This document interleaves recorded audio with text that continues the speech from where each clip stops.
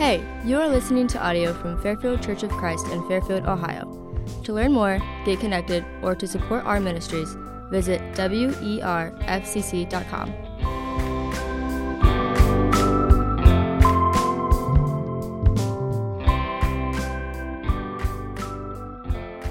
Last week, we looked at the introduction of Colossians, in which Paul is reminding the church at Colossae of his love and his care for them, and especially during his time of imprisonment, which we'll talk about here in just a little while.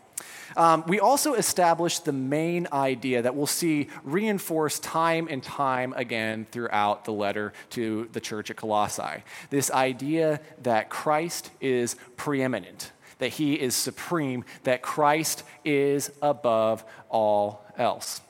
So with that in mind, let's go ahead and read the entirety of our text for this morning. Then we're going to go back through and dig a little bit deeper into some of the notes here. So we'll go start in Colossians 1, verse 24. Now I rejoice in my sufferings for your sake, and in my flesh I am filling up what is lacking in Christ's affliction for the sake of the body, that is the church, of which I became a minister according to the stewardship from God that was given to me for you, to make the word of God fully known, the mystery hidden for ages and generations, but now revealed to his saints. To them God chose to make known how great among the Gentiles are the riches of the glory of this mystery, which is Christ in you, the hope of glory. We proclaim, warning everyone and teaching everyone with all wisdom, that we may present everyone mature in Christ. For this I toil, struggling with all his energy that he powerfully works within me. And then we'll continue in chapter 2. For I want you to know how great a struggle I have for you, and for those at Laodicea, and for all those who have not seen me face to face, that their hearts may be encouraged, being knit together in love, to reach all the riches of full assurance of understanding in the knowledge of God's mystery, which is Christ. In him, in whom are hidden all the treasures of wisdom and knowledge.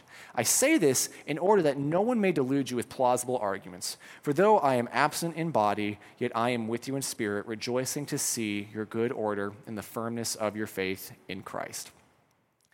Now, one thing I would really highly encourage you to do, at least once as we go through this series on Colossians, is to take some time and to read this entire letter as if you're receiving it for the first time, as if this letter is being written to you. If you have someone who you care about a lot that writes you a letter, you would read that in its entirety, pore over every word. This is a really easy book to do it with. It's only 4 chapters. It's pretty short and to the point, and it's very, very, very well written, but it's a good exercise to get into whenever you're reading any book of the Bible, but really especially the New Testament epistles and the letters, because while it's great that we take time to go through and break these things down week by week, it's also important to keep in mind the big picture as far as what Paul is trying to get at and teach the church at Colossae. This is a very well put together discourse that has different points that build on each other. It has a flow to it. And again, this overarching goal that Paul has to show you that in all things, Christ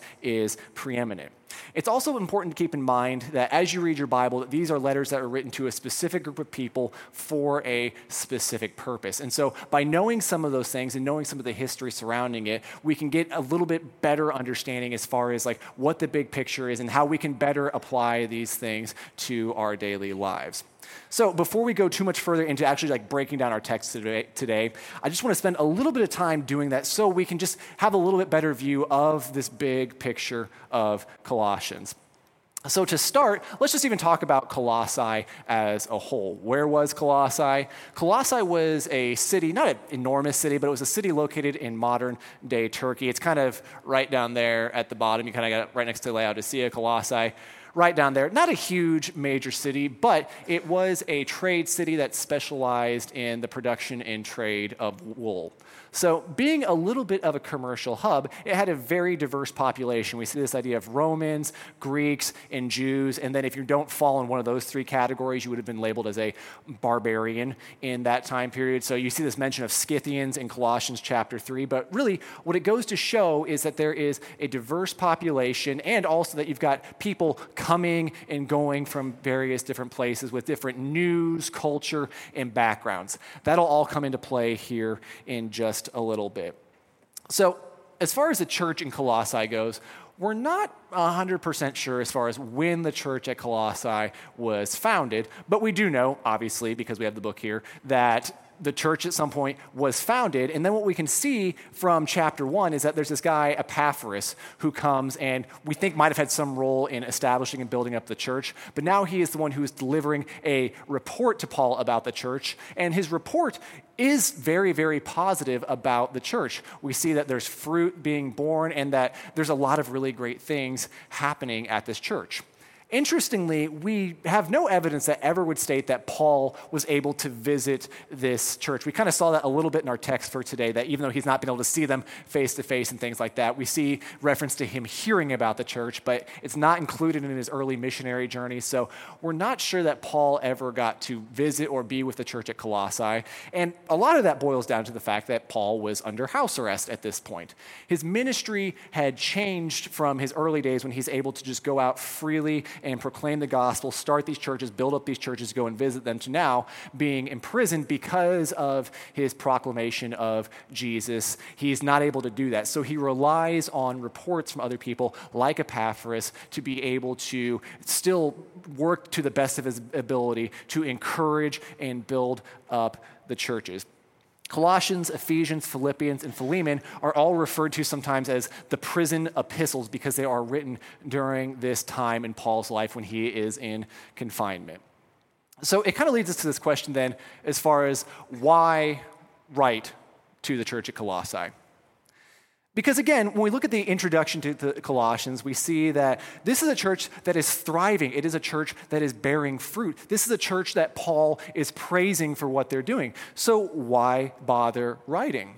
I think there's less of a problem, like a major problem going on. Like if you look at 1st and 2nd Corinthians, there are some pretty major issues going on with those churches that required some correction. But with this church, what we start to see starting in 2:4 is less of a correction and maybe more of a warning for the church. Colossians 2:4 says that Paul says this in order that no one may delude you with plausible arguments. And then Colossians 2:8, if you skip ahead just a little bit, we see that Paul says, see to it that no one takes you captive by philosophy and empty deceit, according to human tradition, according to the elemental spirits of the world, and not according to Christ.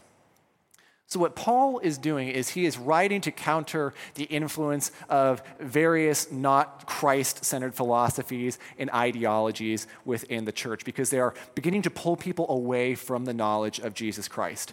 This is an age of philosophy. There is a very, very high value placed on the exchanging and communication of ideas. And just like even like following philosophy, like, oh, I follow this philosopher, I follow that philosopher. It's a very new age for all these things. You have writing material that becomes more accessible, so ideas are able to spread and things like that. Philosophy to a certain degree is almost followed like sports teams. Like, oh man, I'm a big fan of Seneca over here. It's like, oh man, like I'm a big Aristotle guy, like we can't be friends or whatever. So you have this kind of thing going on, but this worldly philosophy based upon human tradition and just elemental spirits, which we'll get into that in a little bit, these things are kind of bleeding into the church and drawing people away from Jesus Christ. So Paul has this challenge before him then of addressing these issues of philosophy. And he's not only up for the challenge, but he is also himself a very strong speaker. He's a very strong writer and a very strong thinker. So he's more than up to the challenge of this. And in this letter, he's going to be fighting a battle for both the minds and the hearts of the church to steer them back to the firm foundation of Jesus Christ. So, begs the question then, which philosophical school in particular is Paul referencing? Which particular school of thought is getting at the church at Colossae? Again, this is where that diverse population comes into play. You've got all these ideas that are already there from these various cultures that are there, but again, being a trade city, it's like, oh, what news comes from Rome? What cool new idea has come along these days we can latch onto here?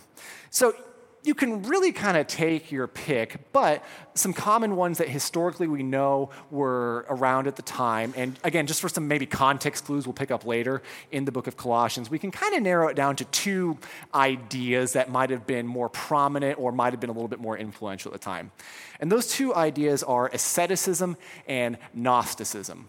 So, asceticism is this idea, it's not necessarily It's more of a lifestyle kind of practice. Like you might pair asceticism with something else. It might be a practice of another school of philosophy or another religion. But the main idea of it boils down to this denial of material goods and physical pleasures, and honestly physical needs like food and water, to free oneself from the distractions of this life. So what that's saying is that all of these physical material things, whether it's material goods, physical needs, or anything like that, those are distractions from what we're really trying to achieve over here. And I leave this side kind of open-ended and more broad because, again, this is more something you would use to achieve whatever end this might be. Is anybody familiar with that guy sitting in the pot up there? Does anybody recognize that image at all? Oh, that's okay. We're good here. We're going to learn a little bit about some classical philosophy and some philosophers and stuff like that. So that guy up there is Diogenes. Diogenes is probably the ascetic of all ascetics in the sense that he rejected pretty much everything and everyone kind of in the name of asceticism. Like I don't know how much lower you can go besides living in a barrel, because he rejected everything to the point of he had his barrel, his staff, that's it. And he had the wild dogs that followed him around. Those are the only things, because he viewed all these other things, not just material goods and even like food and things like that, but he also viewed people as distractions and just worthless. And he's actually the guy that we kind of attribute the idea and maybe term like someone being cynical to, because of his rejection of everything. He was one of the founders of this school of thought of the Cynic philosophy. It's kind of changed a little bit today, but this idea of someone being cynical is based off his life to a certain degree and his just complete rejection, his view that everything's pretty much worthless. I just need my barrel and my stick and my dogs and I'm good. Kind of depressing there. But that's asceticism. And where this starts to bleed into the church a little bit, maybe you've already started to pick up on this a little bit. But there are some that would look at Jesus' teachings, both then and now, and would say that Jesus was this ascetic teacher. He taught an ascetic lifestyle. And to a certain degree, you can see elements of that. You know, there's elements of fasting that we see. We also see Jesus tell the rich young ruler to go and sell all he has and give it to the poor. So you start to see some similarities there and how it can sound similar. But when you kind of dig beneath the surface and you start to thought experiment this thing out and follow the implications and follow it to its logical conclusion here, what you'll see is they reach very different ends. There's some nuance to all of this. Because when you look at just pure asceticism, again, you end up in a barrel with a stick and a dog. Because it's this complete rejection of everything. It is really this kind of self-edification. Like, my goal is, forget all of you guys. You guys are just a distraction to me. I need to get to this point here. I need to reach some level of enlightenment. Now, think about when Jesus calls us to humility. When Jesus calls us to give things up, it's not for our own glorification. It's so that we can live better in relationship with those around us. We embrace those around us. That's why we share the things that we have. That's why even with fasting is a very personal practice kind of thing, but we even see Jesus chastising the Pharisees because they would go out in the streets and say, "Oh, woe is me, look how much I fasted, look how skinny I am, look how holy I am, whoa, whoa, whoa." They would go out and do that kind of thing, make a big deal out of it. So that's what Jesus said, don't go out and blow a trumpet when you're fasting or anything like that. That's not the point of that. There is this level of humility, and what we see in the difference between asceticism and what Jesus taught is that Jesus, again, has this humility that goes to build up the body of believers, the body of Christ in the church, whereas asceticism is really kind of a solitary and lonely thing that you're just striving for, unless you like wild dogs trying to eat you all the time. Maybe that's your thing. But that leads us to Gnosticism as well. So Gnosticism is another really common idea that the early church was up against. It was something that we see historically, we see come up time and time again kind of throughout the New Testament. It's more reference to those elemental spirit kind of things, or this other spirituality, or secrets and things like that. What Gnosticism is this belief that emphasizes personal spiritual knowledge over orthodox belief systems. So where this plays out, kind of expand upon this a little bit, where this plays out is that Gnosticism will say that we all have some of the divine within us. So, again, maybe you're already connecting the dots a little bit here. The indwelling of the Holy Spirit, is that not the divine dwelling in the Christian as well? However, there is a very distinct difference in belief and why it's important to study and kind of think about these things. And, it can sound kind of similar, it might even sound good, but there are differences because the way Gnosticism views this divine nature is not that God is dwelling with you, it is that you are divine. You have a nature of divinity to yourself. And I use divine, God kind of interchangeably because, again, these things can kind of go a lot of different directions. But the central idea is that you have the divine within you. Versus when we think about the indwelling of the Holy Spirit, it's not that we ourselves are divine. No. We have a God who loves us and has given part of himself to us to dwell with us and to be a helper with us. Do you see the difference there? You have God who comes to dwell with us versus I am some level of the divine or God. Maybe not that level of God, because where these become incompatible is the Gnostic view of God or the ultimate deity or the divine and things like that, is that God is so hidden and mysterious. He has no time or business for us, and he is mysterious. And so the goal, some level of enlightenment, again, enlightenment, salvation, there's various goals and ends to all these things, but the goal of it was to attain this secretive knowledge. How do you attain secretive knowledge? This is where this kind of overlap of asceticism and Gnosticism can come into play, because maybe you do it through prayer and meditation. Maybe you fast for a very long time until you can achieve this state of knowledge or spiritual revelation. Maybe there's some similarities you're starting to pick up on there where you could see how this sounds similar, but still is very different. Because where the difference breaks down is that with Gnosticism, once you've attained this secret knowledge, if you were so lucky or so devoted enough to this ascetic practice and you attained this secret knowledge, you're pretty special at that point. Because then you have a choice to decide, well, I could teach other people. I could have my own people who I teach how I achieved the divine. Or I could be the mouthpiece of God for other people. And I could reveal to them these secrets, this secretive knowledge about God.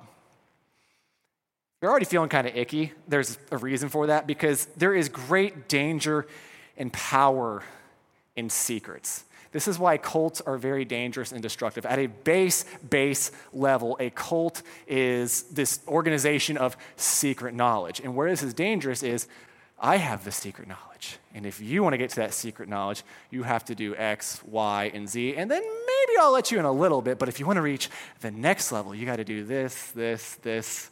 If you're familiar at all with history or any of that, you know there's plenty of times and occasions that has just led to some really horrible and awful things. Compare that to what Jesus has called us to. Jesus gave us the Great Commission to go, therefore, to all nations and proclaim this. Proclaim it freely. There is no secret knowledge. Paul talks a little bit about this mystery. It's a little bit of a nod towards this Gnostic idea, but we'll get into that here in a minute. But it is now this freely given gift from God. There is no secret knowledge. And if you look at Jesus' ministry, there was never a time that Jesus tried to say, hey, if you want to follow me, here's the secrets or whatever. Jesus welcomed everybody into his ministry. He healed people who other people wouldn't touch. He touched people, the untouchable. He welcomed the children to him. And again, you look at just the idea of the Holy Spirit. It's God being so humble and so loving that he gave us his only Son, and now we have the indwelling of his Holy Spirit with us. They sound similar, but there's a difference. But what I hope you can see is what Paul is up against here, these ideas that just can kind of sneak and worm their way into the church and begin to lure people away from following Jesus. You can even see how they might break the church apart due to their focus on self. And so Paul launches this counteroffensive in the book of Colossians, fighting to persuade his audience not to forsake Jesus for these various philosophies. It's this battle for the heart and mind of the church, not just the church at Colossae, but the church then and the church now. There really can be harm in wrong thinking and false teaching. I've said this before, that thought precedes action. Belief precedes action. It's important to have good thinking about these things.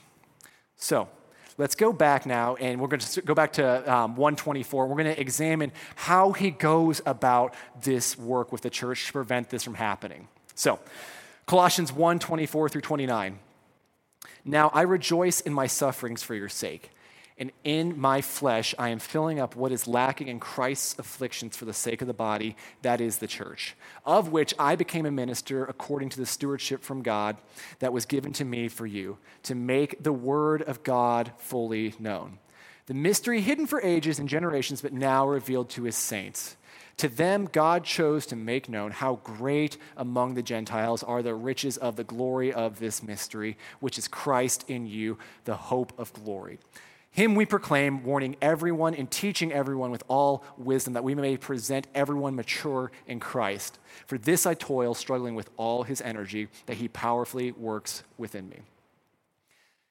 Now, there's times that I'm reading that I come across something that feels like no matter how many times I read it, it just doesn't feel like it makes any sense. I don't know if you ever found yourself doing that. And verse 24 is just a perfect example of this, where if you're doing that read through of it, you might read over it kind of quickly. If you read it quickly, you might catch it a little bit, but it says, now I rejoice in my sufferings for your sake, and in my flesh I am filling up what is lacking in Christ's afflictions for the sake of his body, that is the church. It's like, okay, so is Paul saying that what Christ did wasn't enough, and so now he's trying to somehow fulfill that? It's one of those things, even reading it out loud just almost makes it kind of more confusing. But that's why one of my just absolute favorite verses in the New Testament, not necessarily for its great spiritual depth, but just more for the humanity side it shows in the epistles and the letters to these churches, is 2 Peter 3:15 through 16. Because it says, count the patience of our Lord as salvation, just as our beloved brother Paul also wrote to you according to the wisdom given him, as he does in all his letters when he speaks in them of these matters. There are some things in them that are hard to understand. That's that humanity side of it, recognizing like, yes, Paul sometimes writes some difficult things to understand, which the ignorant and unstable twist to their own destruction as they do the other scriptures. Hard to understand, but not impossible. And again, remember who Paul is up against. Remember what Paul is up against. He's going to be fighting fire with fire. He's going to be flexing his rhetorical muscle just a little bit here so he can connect with his audience and show them truly that Jesus is greater. So what's he making reference to here really?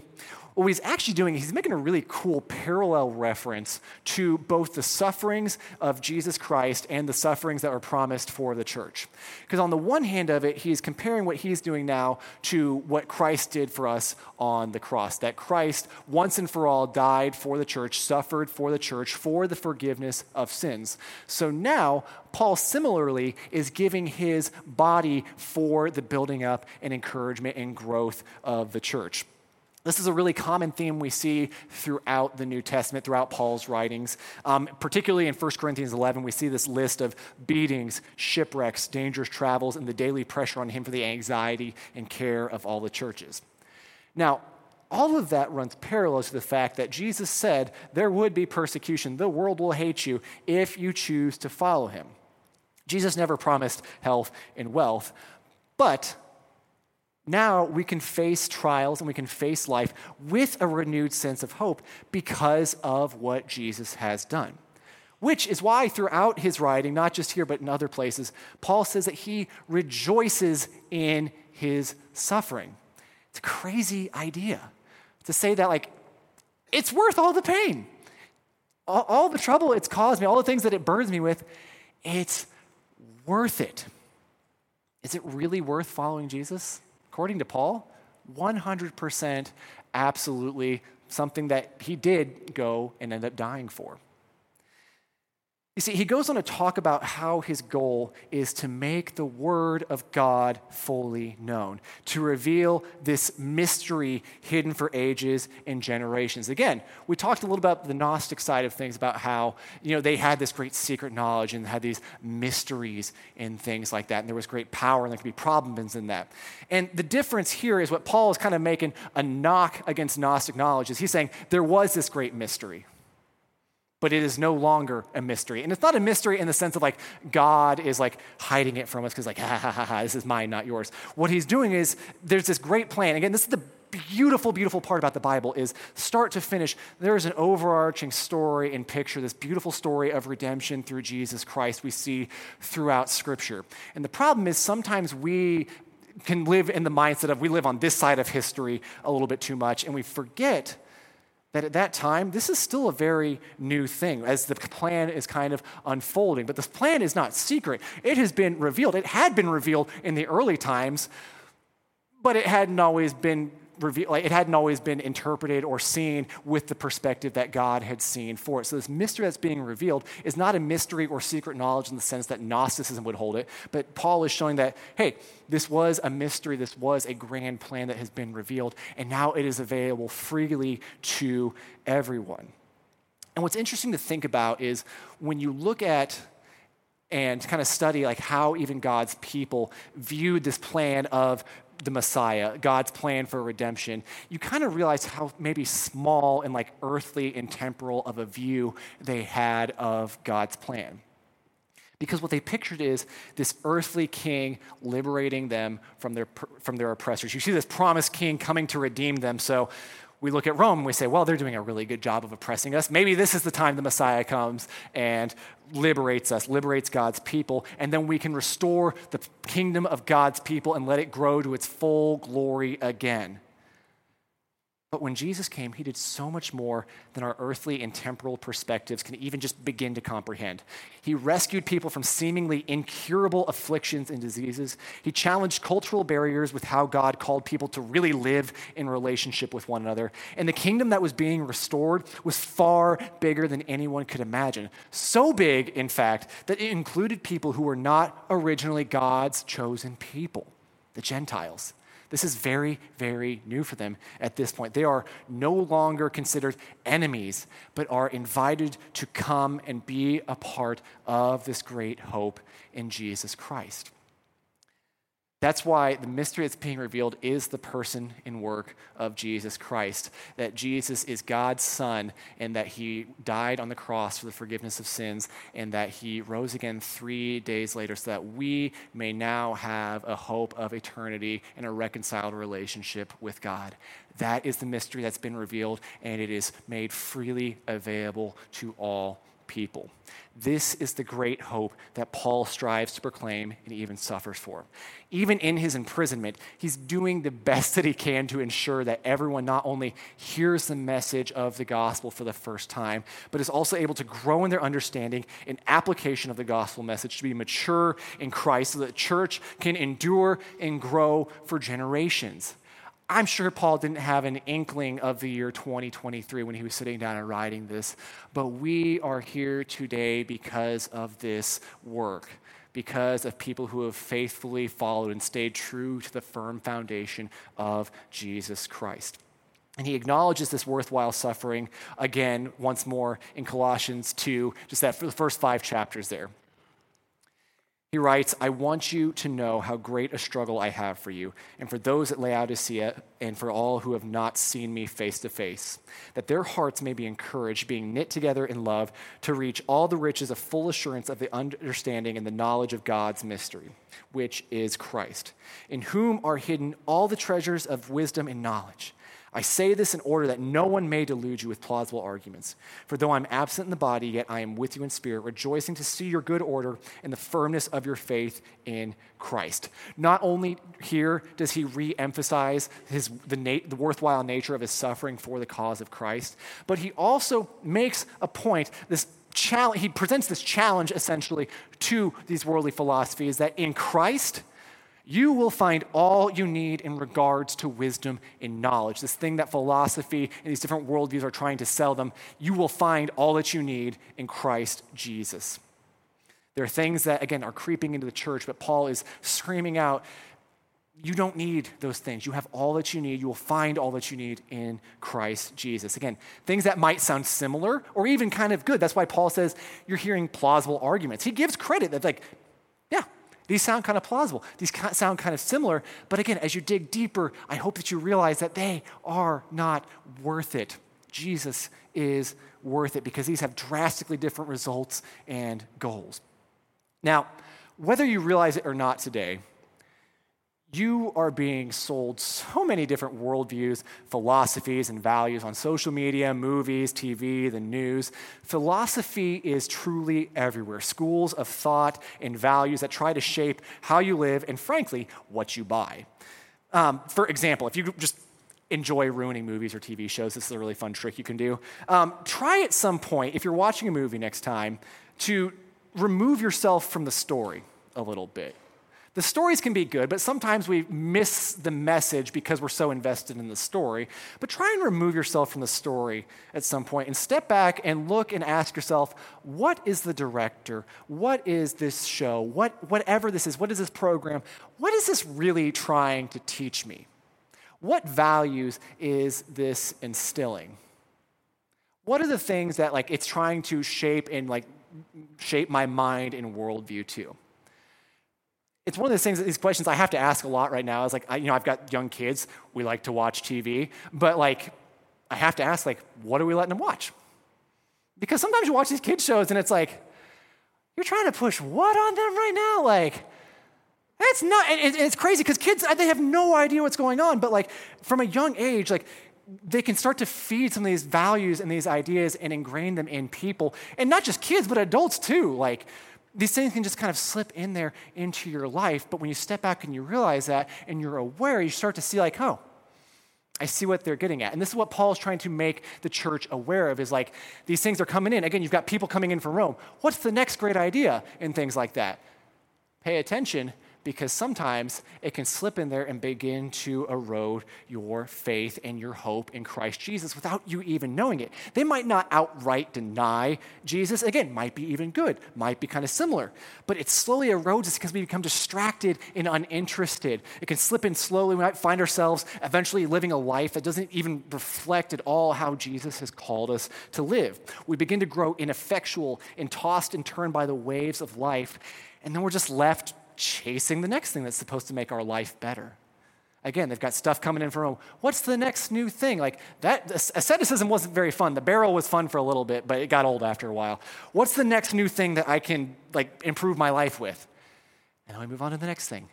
We do the exact same thing today rather than standing on the firm foundation of Jesus Christ. And in 2 Timothy 4:3-4, Paul recognizes this fickle nature of our hearts and minds. For the time is coming when people will not endure sound teaching, but have itching ears. They will accumulate for themselves teachers to suit their own passions and will turn away from listening to the truth and wander off into myths. This is what Paul is fighting for in the church, both then and now, today. You might not be presented with outright Gnostic or outright ascetic belief, but again, if you pay attention, keep your eyes open and your ears aware of what's going on, you're being presented with so many things every single day. But Paul wants to show you that Jesus is greater than anything, and he's not worth forsaking for things that just change as quickly as the wind blows. Is it easy following Jesus? No. But what Paul does a beautiful job of throughout the rest of the book of Colossians is to build on this idea that in all aspects of life, in our relationships and how we live on a personal level, that Jesus is supreme. So I encourage you, again, read ahead. Try and read this letter in a single sitting. This idea that Christ is supreme in all things will come out over and over and over again as Paul battles for the hearts and minds of the church, both then and now. It might look a little different, but the goal is still the same. Now, as we close out our time together today, there's two really big main things I want you to take away from this just particular short section of Colossians. And the first is to observe the example. Observe Paul's example of his diligence and work to spread the gospel, the hope of Jesus Christ. Remember how much he gave in his life for the sake of spreading the gospel, the beatings, the danger he put himself in, and just the weight of caring for all the people in these churches. We are all called as followers of Jesus to be on mission, to go, therefore, and to make disciples of all nations. Now, it might look a little bit different. You might not be going halfway across the world to preach to someone who's never heard the gospel before in a different language. But you are still called to go, therefore, and make disciples regardless of wherever God has placed you in your life. You might be called to go make disciples in your workplace, your home, at school, wherever God has you. You are called to make disciples. And regardless of how you go about doing it or where you do it, it's going to be exhausting. It's going to take something of you. It's going to cost something from you, something physical, something emotional, mentally. It's going to exert you. And it may require that you give up time, energy, finances, rest, or comfort so that someone can hear the good news of Jesus.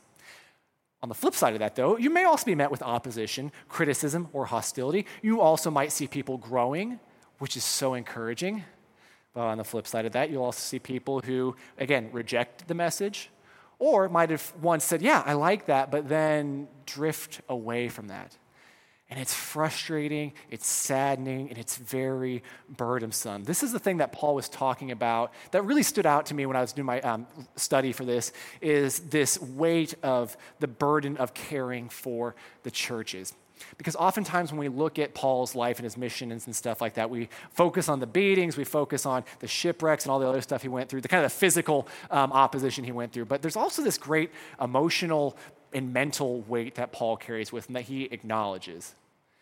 Because here's the thing, relationships, getting close to people, caring for people is a hard thing because people let us down. I can guarantee we've all been burned by somebody at some point in our lives. And when that happens, it can be really easy to want to shut down and just distance ourselves from people and say, no more. It hurt too much last time. I'm tired of seeing people walk away. I'm tired of trying to tell you something and you just not listen. But that's the burden that comes with sharing the gospel and caring for people. And despite all of these things, Paul says it's still worth it, that the hope of Jesus is greater than any worldly pain, and Paul wants to make sure everyone knows it. So how does Paul press on? I love what he says in verse 29, that for this I toil, struggling with all his energy that he powerfully works within me. It's not Paul's energy. Paul has a finite amount of energy, as we all do. But even as we're maybe feeling stretched, we're kind of getting to the end of it. I don't know if I can keep doing this. Paul points us back that it's not our energy we're working by. It's not the power we're working by. It's not even our message that we're communicating. It is this beautiful message of hope and redemption that God has given us. And the question comes down to is, do you trust that God is going to provide and take care of you, even when you feel like you've reached your breaking point or your limit? The last thing I want us to take away from today, and probably the most important thing you'll hear throughout the Colossians, is to heed the message.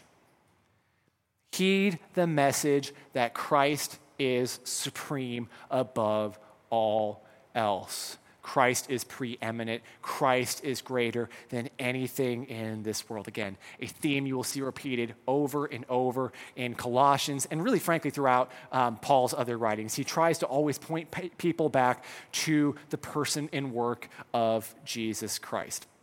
So the challenge here comes in, not only heed the message, but also be able to evaluate your life based upon this message. Look at your interactions with others, the choices you make, both the big choices that maybe other people will see, but also those small things, those hidden moments that no one sees. Does your life truly reflect this message that Christ is supreme over all things, including your own life? Is he really the Lord of your life? It's challenging. And as we go through Colossians, you'll see Paul look at various aspects of how we can proclaim Christ to be supreme in our life. But ask yourself that question. is he truly supreme in my life? And if you're not someone who would call yourself a follower of Jesus, I would hope maybe from today, or maybe you've come in today, you've tasted and seen what the world has to offer, and maybe you're in a spot where you say, you know what? I did that. It's not worth it. Christ is truly supreme. Maybe that is a decision you need to make and declare for yourself today. Thank you for listening to audio from Fairfield Church of Christ in Fairfield, Ohio. To learn more, get connected, or to support our ministries, visit werfcc.com.